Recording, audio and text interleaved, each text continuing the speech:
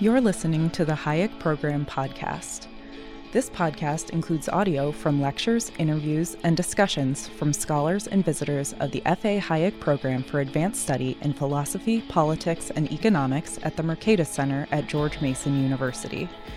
To learn more about the Hayek Program, visit hayek.mercatus.org. To learn about graduate student fellowship opportunities with the Mercatus Center at George Mason University for students at Mason as well as at universities across the globe, please visit students.mercatus.org. For some years now, I have already had the privilege to engage in ideas with the centers, Peter Butke, Virgil Storr, and Stephanie. And as a sociologist, I greatly appreciate their cross-disciplinary bridge building, including teaching courses in economic sociology, which is arguably a first for a U.S. economics department. And actually, I have had the pleasure to speak with Peter's students at one of his seminars. And today, what I want to do is continue building bridges by sharing with you some pandemic-inspired insights about how money works. As you know, all of us too painfully know, the terrifying COVID-19 pandemic upended lives around the globe, and the world of money was certainly also shaken by its impact. Alongside financial devastation, we saw other developments. We witnessed a stunning whirlwind of novel currencies, and most visibly, as cryptocurrencies broke into the mainstream, we watched often stunning price fluctuations in the diversifying digital economy. And meanwhile, talk of central bank digital currencies intensified as contactless payments gained dominance. And you remember headlines predicting the end of cash that proliferated even as cash holdings increased. Now, this multiplication of monies and novel payment systems increasingly challenge the singular power of government-backed legal tender and the very ways we think and use money.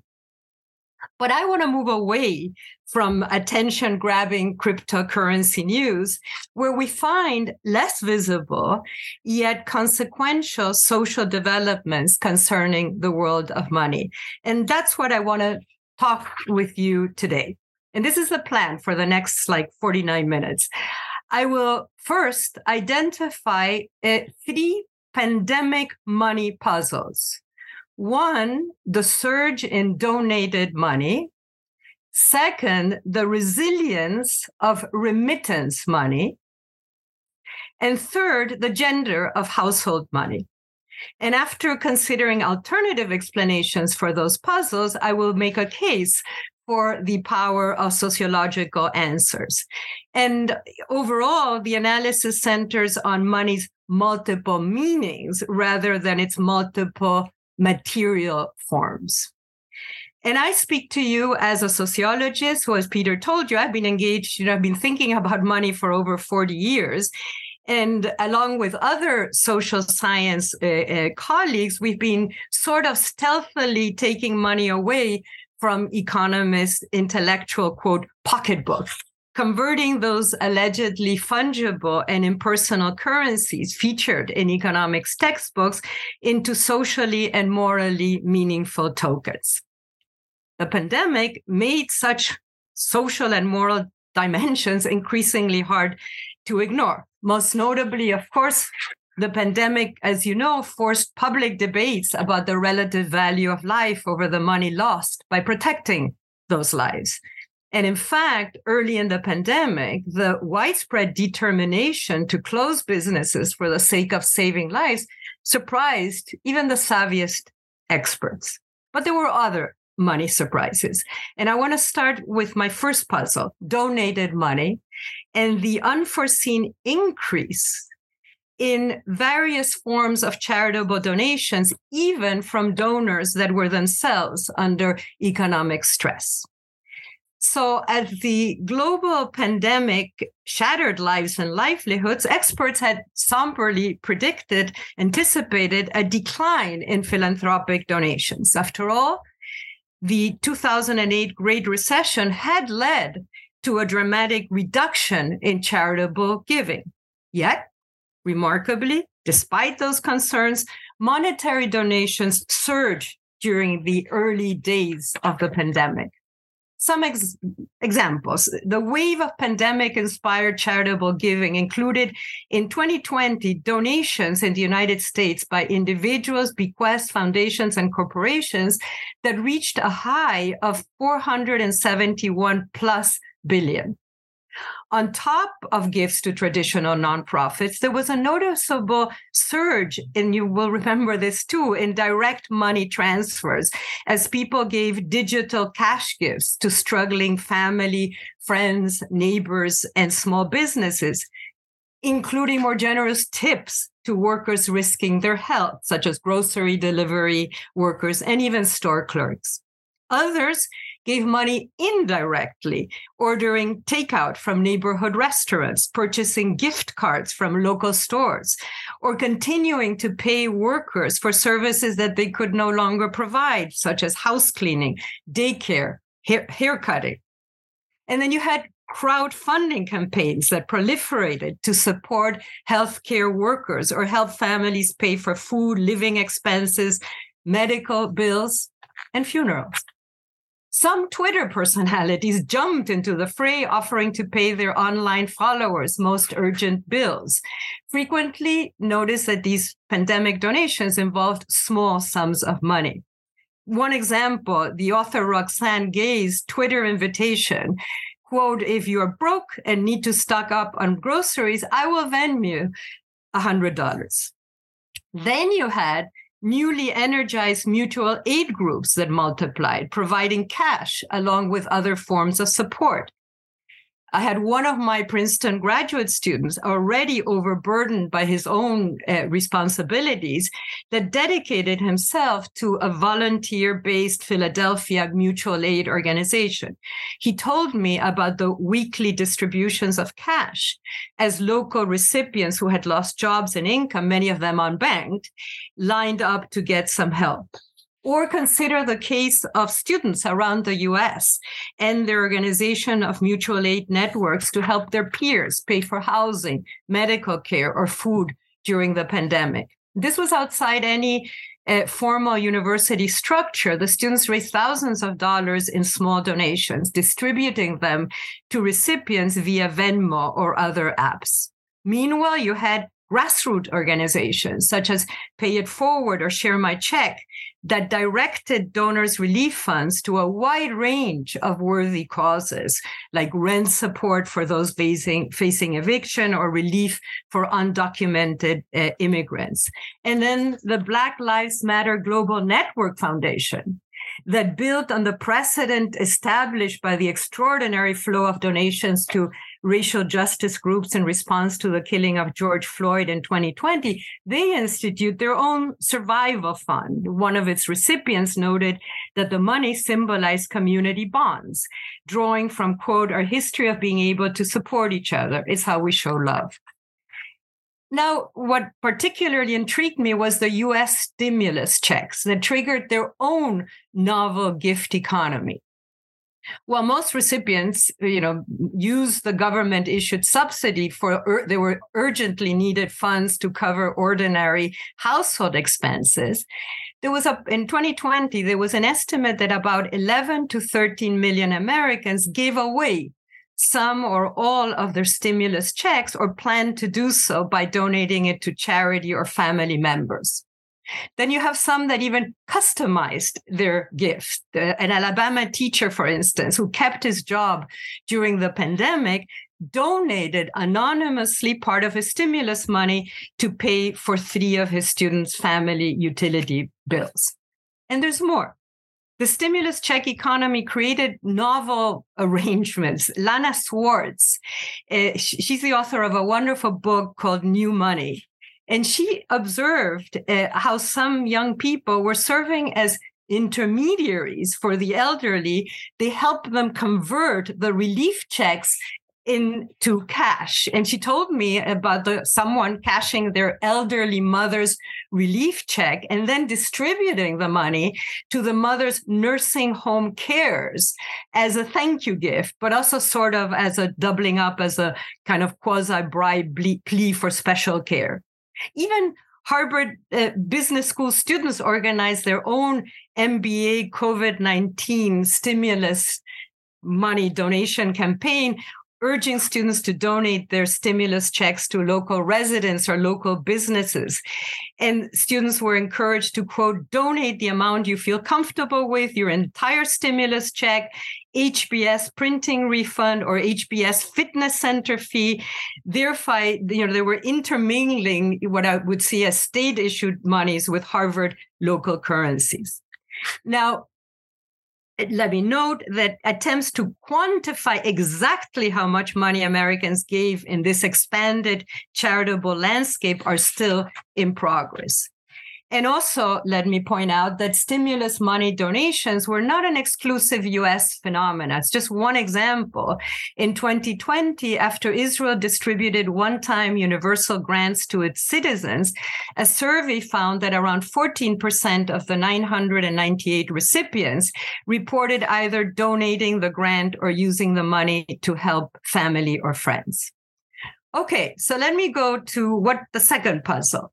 The resilience of remittances, those crucial monetary transfers sent by migrants overseas to their home countries. Migrant remittances, as some of you, of course, know, are a wonder to behold. Almost any time substantial numbers of low-wage migrants move in streams from low-wage areas to distant high-wage areas, while leaving significant numbers of relatives behind, remittance systems spring up. And they do so without any globally available cultural model, any promoting worldwide organization, or any legal requirement. And yet they operate in surprisingly similar ways across the globe, with migrants at their destinations regularly earmarking major shares of their usually meager wages for transmission to home folks. So what happened to remittances during the pandemic? An alarmed World Bank had predicted a severe drop of 20% in global migrant remittances for 2020 as a result of the economic crisis. Not an unreasonable projection if we consider the downturn in remittance flows that took place during the 2008 Great Recession. But it turned out to be the wrong prediction. Instead of declining, a 2021 World Bank report for 2020 remittance flows showed that despite economic hardship, remittances to low and middle income countries were, they were a bit down, but only by just 1.6% from the year before. That was lower than the 11% decline in foreign direct investment flows to those countries. And according to some estimates, a few countries even registered increases in remittance flows. So this survival of remittances matters because in aggregate, these small transfers constitute the most significant capital source for developing economies ahead of foreign direct investment. And even during ordinary times, remittances often take priority over migrants' own bills and expenses. Indeed, research suggests that most people at both ends of migration streams attach moral significance to remittances and shame to those who fail to pay what's expected. Migrants' remission, this financial commitment hardly wavered as the economic crisis of 2020 intensified. And just to get a better understanding of this grip of remittances, listen to what Elias Bruno, a 31-year-old construction worker in Panama City, Florida, who supports 5 relatives in Mexico, told a New York Times reporter, and I quote, "We're struggling here, but it's worse in Mexico. You have to make every sacrifice to feed your family, even if that often meant dipping into hard-earned savings." It is fitting, therefore, that a World Economic Forum report called remittance senders the, quote, frontline workers of economic security. Okay, so let us turn now to the third and really very different kind of money puzzle, the gendering of pandemic household money. While donations and remittances flow across households, the gender puzzle exists within households. And what I'll do is I'll start by reading you a letter that was sent by a distressed wife seeking advice from MarketWatch's financial specialist about what? About her household's stimulus check. And I quote from that letter. She said, "My husband refuses to give me the stimulus check from his savings account. He says that I don't deserve it because I didn't earn it. What's my best course of action?" Calling it a case of financial abuse, the expert declared that the husband had no legal right to withhold the money. Meanwhile, there were more than 200 readers' responses to the wife's complaint, mapping out a world of controversy over husbands' and wives' differential rights to stimulus checks. To be sure, some readers, treated such disputes lightly.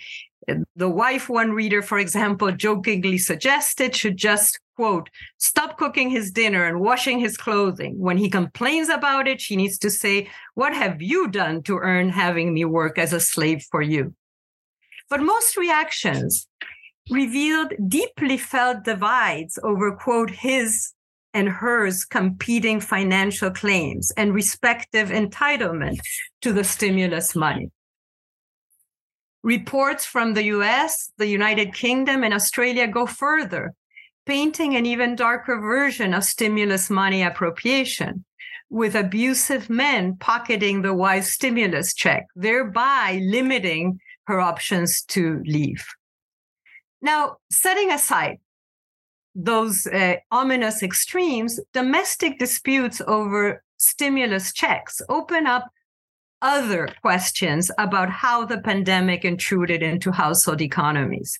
What happened, for instance, to the division of household monies, as around the world, the pandemic caused more mothers than fathers to leave paid employment in order to attend to unpaid childcare and homeschooling? As women lost their earned income, did they also lose decision-making power as to how much money to spend, when, and on what? This gendering of money is not new. In my own investigations of United States households, I found many gender puzzles, namely around the earmarking of women's earnings. Examples, what explains that even when husbands and wives earn similar amounts of money, women's money are often designated for particular expenses? Children's education, vacations, babysitting expenses, treated therefore as a different and somehow secondary kind of money than their husbands. Or why is it that mothers tend to devote a greater share of their money to their children and family needs, while husbands are more likely than their wives to retain separate personal spending money? And indeed, microcredit and conditional cash transfer programs frequently base their programs on such gendered patterns. These patterns, by the way, extend to the immigrant remittances we were just discussing. In an older study of interviews with Salvadorans in the US between 2004 and 2006, but this holds, sociologist Abrego discovered that mothers, despite earning significantly lower wages than their husbands, were more likely than fathers to regularly send their hard-earned savings to their children back home. And they did so often at the expense of their own welfare. Now, when it comes to the gendering of pandemic money, we only have anecdotal reports right now. We still don't have enough data. People are working on this to provide systematic answers. We don't know, for example, if women have been more likely than men to spend that stimulus check for household expenses, but we should be paying close attention. So those are the puzzles. So how do we make sense of these three pandemic money puzzles? Why did direct donations surge and remittances remain stable at a time of such economic fragility and employment precarity? Why give away your relief check or sacrifice your own precarious economic welfare by sustaining your family abroad? And why should gender matter to the allocation of household monies? Shouldn't money be gender neutral? More generally, why do people earmark or distinguish among their monies in sometimes surprising ways? And we certainly cannot find fully satisfying answers in standard monetary theory. Why not? Because according to the firmly established fungibility assumption, it's just not possible to differentiate among monies. Each US dollar, for instance, serves as a perfect substitute for any other US dollar, regardless of its sources, how it is earned, by whom, who spends it, on what it is spent. All money in this view is the same. As the saying goes, a dollar is a dollar is a dollar. All that matters is how much money we have, not which money. So for a standard economic account, money's efficiency depends on its impersonality. Any moral, sentimental, or cultural earmarking uncomfortably disrupts money's anonymity. What about moral philosophers or social critics? Well, it's not that much more helpful. In contrast to economists' fungible money, here we do find real concern for money's moral implications, but typically only for its damaging effects. While the pandemic made us fearful about physically dirty cash, fears of morally dirty money have a long history. In what I call the corrupting money model, money is morally suspect, inevitably tainting our personal relations with cold-blooded economic calculation. The corrupting money model, therefore, has little to say about any morally or socially uplifting monetary earmarking. To be sure, the economic money and the corrupting money models are sometimes right. But what I'm saying is that they tell us only part of the story and not nearly enough to help solve our three money puzzles. So I want to make a case for a third, quote, social money model to better explain how money really works. With this social money model, let us think of money as a deeply cultural, social, and moral medium. And in the process, let us rethink the fungibility assumption by focusing on monetary earmarking. By earmarking, I mean the differentiation of monies based on cultural meanings or social relationships. Once you insert that social lens, your monetary vision expands, as you no longer see only one money, but instead of kaleidoscope of multiple monies with multiple meanings and moralities. That's why we don't always just care about the amount of money we receive or give, but also about which money is involved. That's why the source of our money often matters for how we spend it. And importantly, why it matters for whom or with whom we use, save, or invest money. Not all dollars are equal. One example. This is from earlier research that in which I studied the surprising popularity of Christmas saving clubs in the United States in the early 1900s. From a standard economic perspective, those low or no interest savings accounts seemed irrational restrictions on spending. But I discovered that most depositors were working class wives that seemed to have relied on the clubs as an institutional device to earmark holiday monies and, importantly, keep them away from other household members, usually their husbands.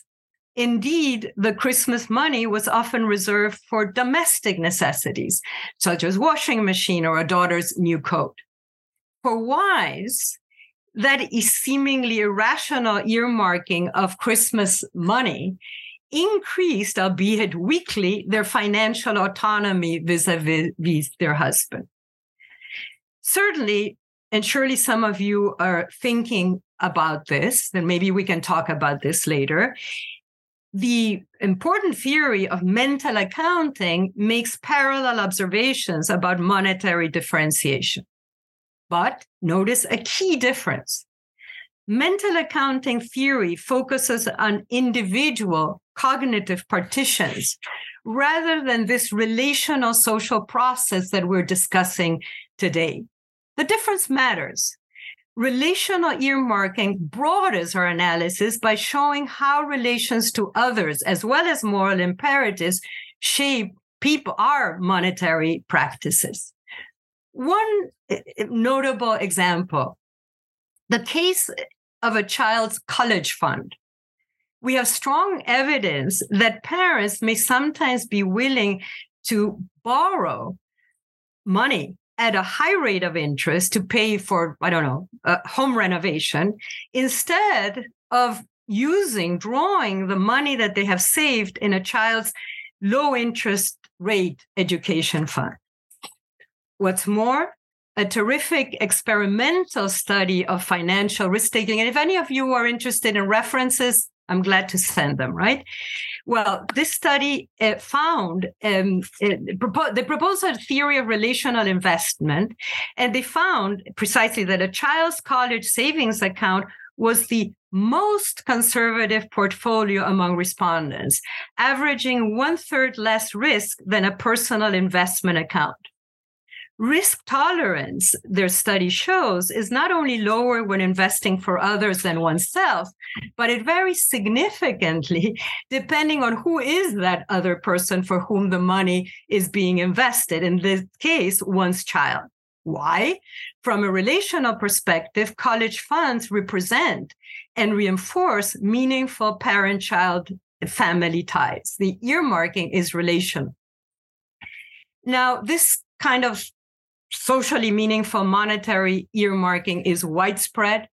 If all money is the same, why do we label some monies blood money and others honest dollars? Why are the $1,000 we earn as a salary often spent differently than the same amount if it's a lottery winning? Why do we frequently spend inherited money differently from earned money? And how do we distinguish among bribes, donations, gifts, and payments for goods and services, or differentiate charitable donations from welfare payments? Consider also, why do organizations construct elaborate compensation systems marking differences between salaries, bonuses, perks? And this, I studied a bit of this. How is a Christmas bonus distinguished from a gift or a tip?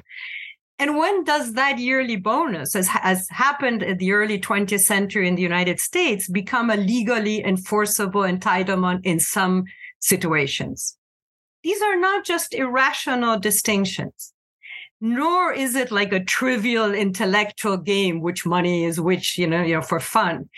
These cultural and moral differences we make among monies, regardless of the amount of money involved, matter for our social relations to others and have concrete economic and often legal consequences as well as policy implications. And we could talk about this a lot. Just think of the child tax credit and the impact of earmarking money for children in this case.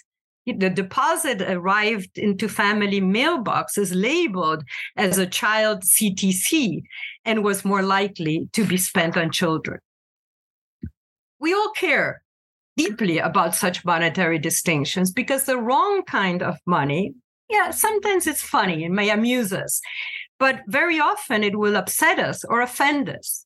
Just imagine my shock if one of my students offered me a thick envelope of $100 bills as an incentive to teach a better class. Or if you paid your employee with gift certificate instead of a salary. Or if you offered your spouse a tip as a thank you for a good meal. Why do such mistakes, both grand or small, matter? Because mistakes violate deeply held cultural expectations of how our relations to others should work. Now, once we recognize this social, cultural, and moral multiplicity of money, our three money puzzle start making more sense. And in the case of donations and remittances, it helps us understand why pandemic money might have broken that precedent established by the Great Recession, the dip that happened then in those types of transfers. So let me go a little bit more on this, right? On increased donations, I propose that at least a good explanation is that during the pandemic, money took on new social meanings. At a time of excruciating social distancing, when quarantine rules separated us from one another, money became a social connector, bridging the physical gap by allowing us to express concern for intimates and strangers. And again, notice the seeming paradox. Cold cash, the supposedly ultimate transactional medium, alchemized into a warm social currency, strengthening multiple social bonds and enhancing local community solidarity. Notice also that pandemic money could be earmarked in multiple ways, as it was, right? It could serve as ordinary charity, or as mutual aid, as a personal gift, or a large tip, depending on the social connections between giver and recipient. It also explains why the stimulus check was often earmarked as a morally fraught source of income. Why didn't recipients, even those without urgent need for the funds, just save the extra money? I read the report of an economics trained reporter was puzzled in a story she wrote, and she recognized that the stimulus check arrived somehow imbued with, quote, a moral obligation. It prompted conversations among her own friends about the right way to spend the money, such as supporting the community by buying gift cards from a local bookstore or salon. So contra fungibility, the source of stimulus money, mattered. To be sure, and you may be thinking this, economics and technology also mattered in pandemic transfers.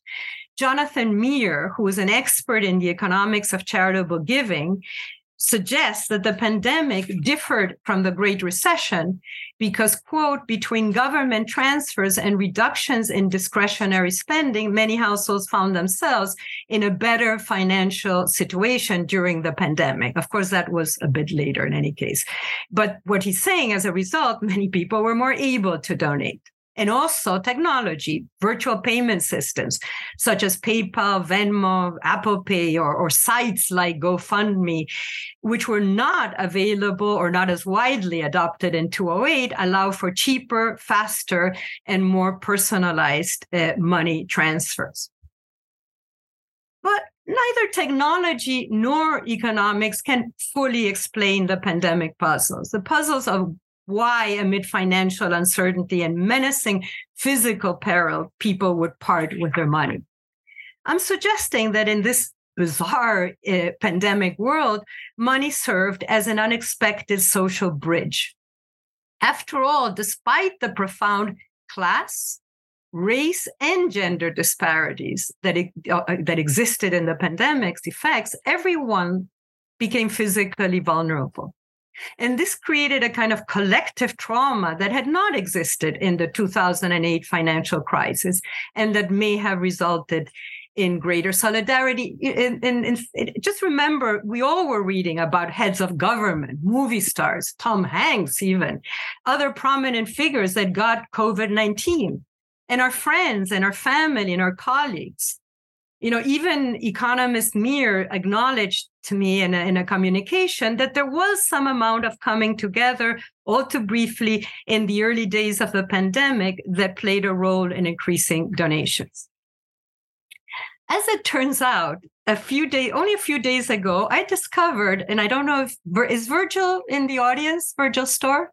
Okay, I discovered your paper, Virgil, and with co-authors, that unexpectedly helped me better understand my own arguments. So what do? Their article, their research tracked the consequential loss of what they describe as commercial friendships during the pandemic. Those interactions that take place at many locations such as stores, gyms, hair salons, restaurants, and workplaces. And some of those interactions, of course, involve only short-term, very short-term weak tie connections, but others develop into a slightly longer term or even friendships. And those were all painfully interrupted during the pandemic. And I hope I got this right, Virgil. Once again, as I see that, we can, quote, diagnose pandemic donations as alternative forms of relational connectivity. Okay, so what about the second puzzle, the resilience of migrant remittances among low-income populations?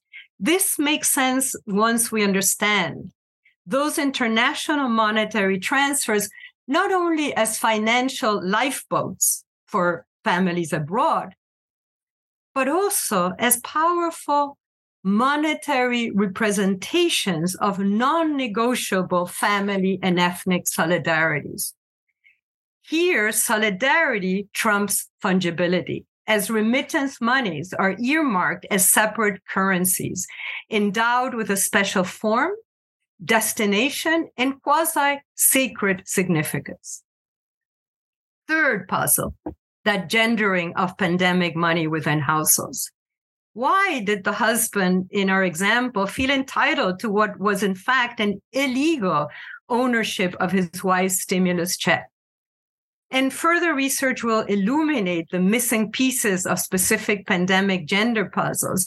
But we can still ask why, more generally, are women and men's monies often treated as different kinds of currencies, regardless of amount? These gender puzzles can only be unlocked by acknowledging the enduring grip of accumulated cultural meanings regarding gender within households that shape how different monies are allocated and spent. So here, gender trumps fungibility. Now, I will end in the next few minutes with a broader question. Can the social model of money survive in the increasingly anonymous 21st century world of cyber currencies? Or will technology finally squash money's social and moral lives? And some of you surely have read Margaret Atwood's best-selling, chilling dystopia, The Handmaid's Tale, or tuned into what has become a streaming phenomenon. And there, in that novel, the systematic state oppression of women, and some of you may remember, it was first established by replacing all cash with tokens, and then forbidding women any access to their Gilead CompuBank accounts. Totalitarianism, speculates Offred, the novel's main character, may have been facilitated by the absence of portable money. Now, some social forecasts are more uplifting. The late visionary, and it breaks my heart to say late because Nigel Dodd, that some of you may know from LSE, recently passed away, brilliant scholar of money. He boldly predicted a promising scenario of what he called multiple utopian monies, ranging from emerging social modes of financing, such as crowdfunding and peer-to-peer lending arrangements, to the local monies created by communities to foster their social ties and reduce inequality. Now, we can also hope that the pandemic's surprising monetary generosity, in which virtual monies played a key role, might lead to more sustained and enduring economic solidarity. According to Benjamin Soskis, who's a specialist in philanthropic history, the expansion of specifically of person-to-person cash transfers with few strings attached could encourage norms of supporting, and I quote, solidarity and trust in the decision-making of recipients By dropping the suspicion and demands for surveillance and accountability that comes with monetary grants, he says pandemic donations are another of the ongoing experiments in direct cash aid that are going on right now that could promote a more respectful and effective way to help others. Now, let me be clear. Charitable donations and remittances preceded the COVID-19 crisis. And these private flows of cash often fill in as a stopgap for the dismal limitations of state safety nets. And we still don't have enough research to predict if and for how long pandemic trends will persist. I actually checked a little bit of that, and I don't want to go over my promised time, but I can tell you a little bit. I don't have much on that. But because of those caveats, we should not dangerously over-sentimentalize private transfers, lest they start to be seen as replacement for dignified state provision of aid. But perhaps in the use of money to maintain connection, and this is the anthropologist Bill Moore, another expert in money, who speculates maybe we might be able to discern a new ethics of exchange. Just imagine if the money that flowed during the pandemic could be a model for how we can be brought closer together and how we can transcend rather than reproduce our nation's entrenched political partisanship. So, which will it be, utopia or dystopia? Whatever our post-pandemic futures bring, I am modestly suggesting that once we recognize money's multiplex social and moral features, we will be able to better explain and maybe even solve newly emerging monetary puzzles.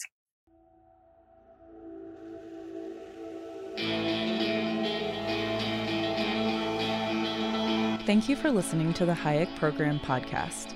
To learn more about the research, scholars, and work of the Hayek Program, visit hayek.mercatus.org. For more information about graduate student fellowship opportunities for students at Mason as well as at universities across the globe, please visit students.mercatus.org. We hope you recommend students to our programs or consider applying yourself.